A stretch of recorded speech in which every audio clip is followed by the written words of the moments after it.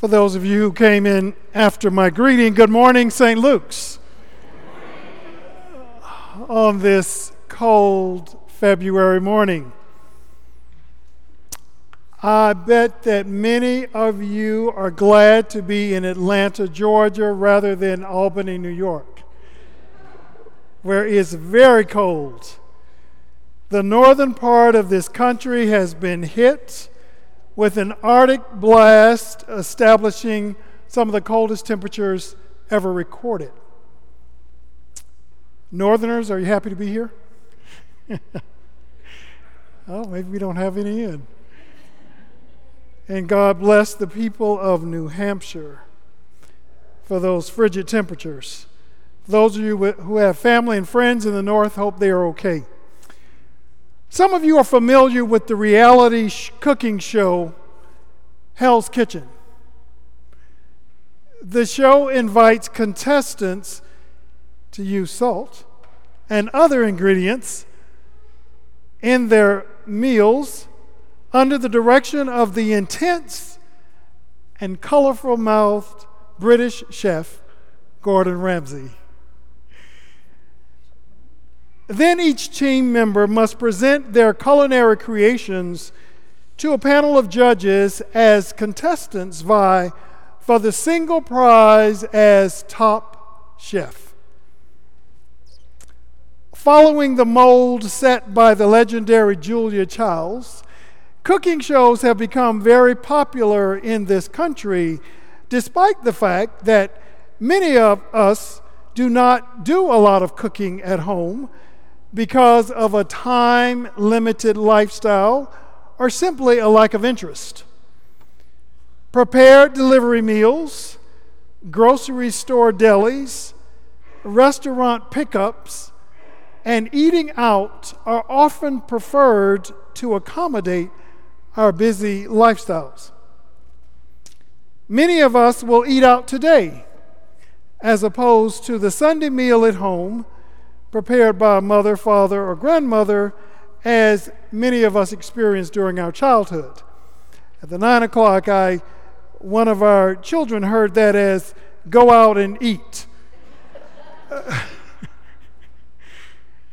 My mother is a fabulous cook and mastered the dishes in that time-honored tradition of soul food, a cultural offering that we celebrate this Black History Month. And as time permits, I like to dabble in cooking myself, especially sharing my dishes as a way of caring for others. The common ingredient in all this cooking is the mineral that gives food flavor, salt. While there are some meals that omit this ingredient for health reasons, there is a salt substitute to enhance the meal in a similar manner. As I prepared turkey wings last night, I was careful to place just the right amount of salt on each wing for flavor. I was very conscious of today's gospel. In his characteristic style of using metaphor, here in Matthew's gospel today, Jesus uses two. In the first, he refers to us as the salt of the earth. He calls his followers salt because he knew that they would understand the importance of salt as essential, not just for adding flavor or zest to food, but as a preservative.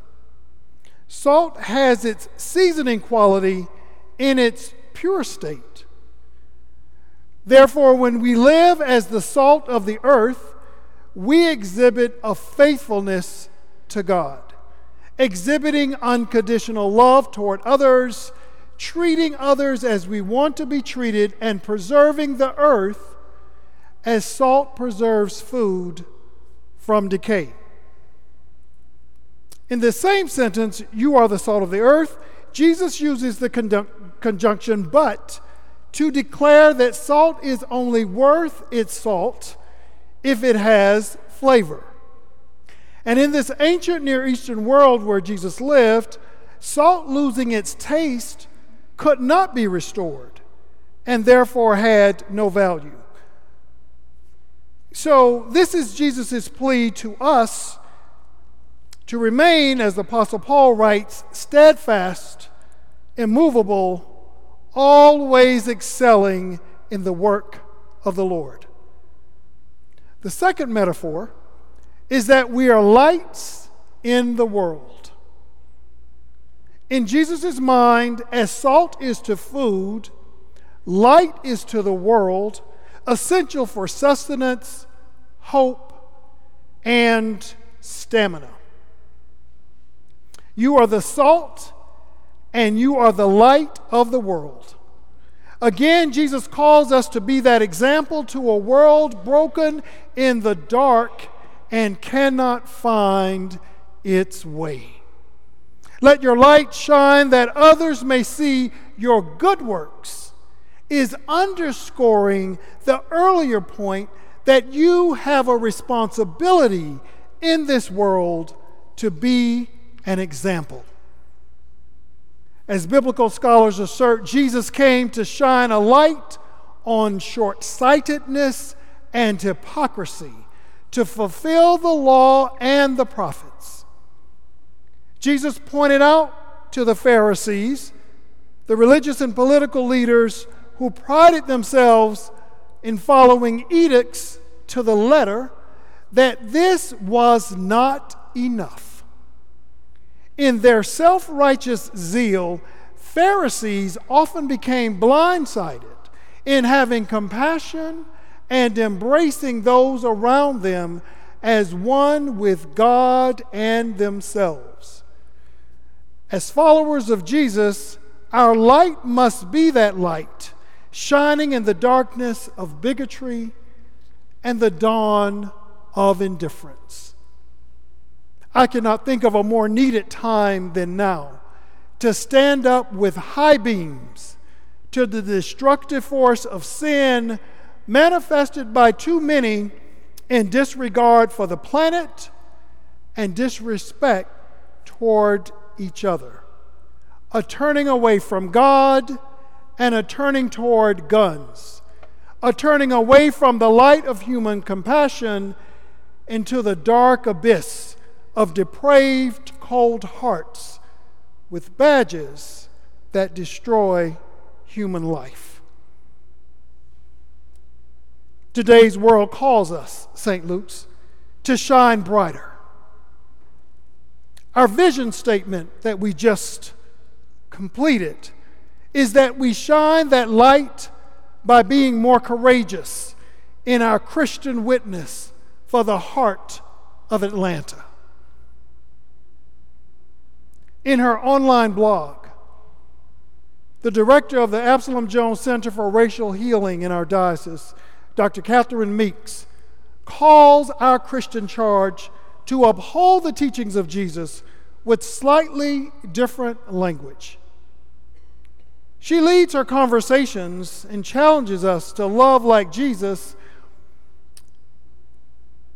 by challenging us to be a few shades braver.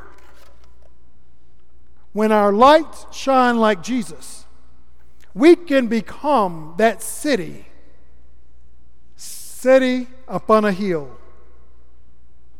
One of the sad realities of today is that our light is not bright, and we are not attracting younger generations to this Christian church to which we have committed our lives.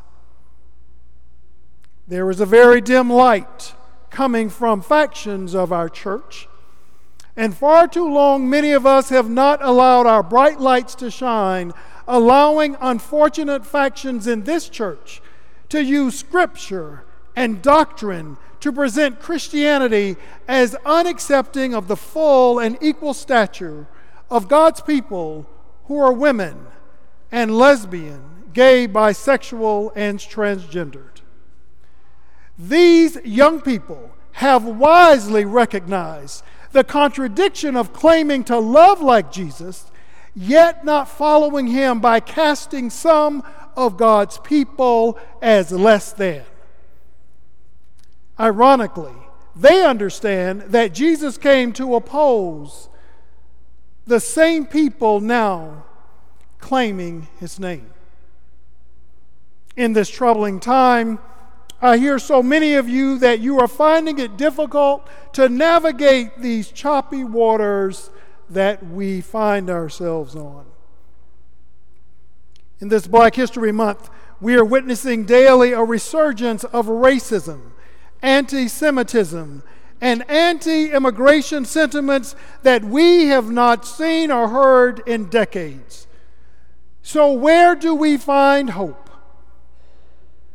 We find hope through the power of prayer that we all can access in our conversation with God, inviting God to be active in our lives, on our jobs, in our families, every day, to give us the stamina, to give us the courage to speak out with love and to stand against the darkness of hate.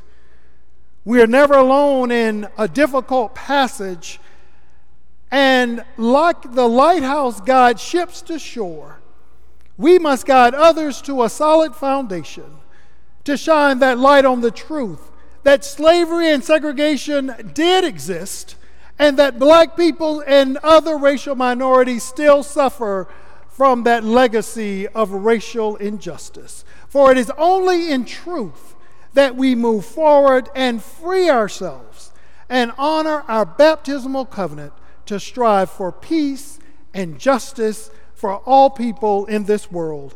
And while some of us Episcopalians get just a little uncomfortable talking about sin, lying is still sin.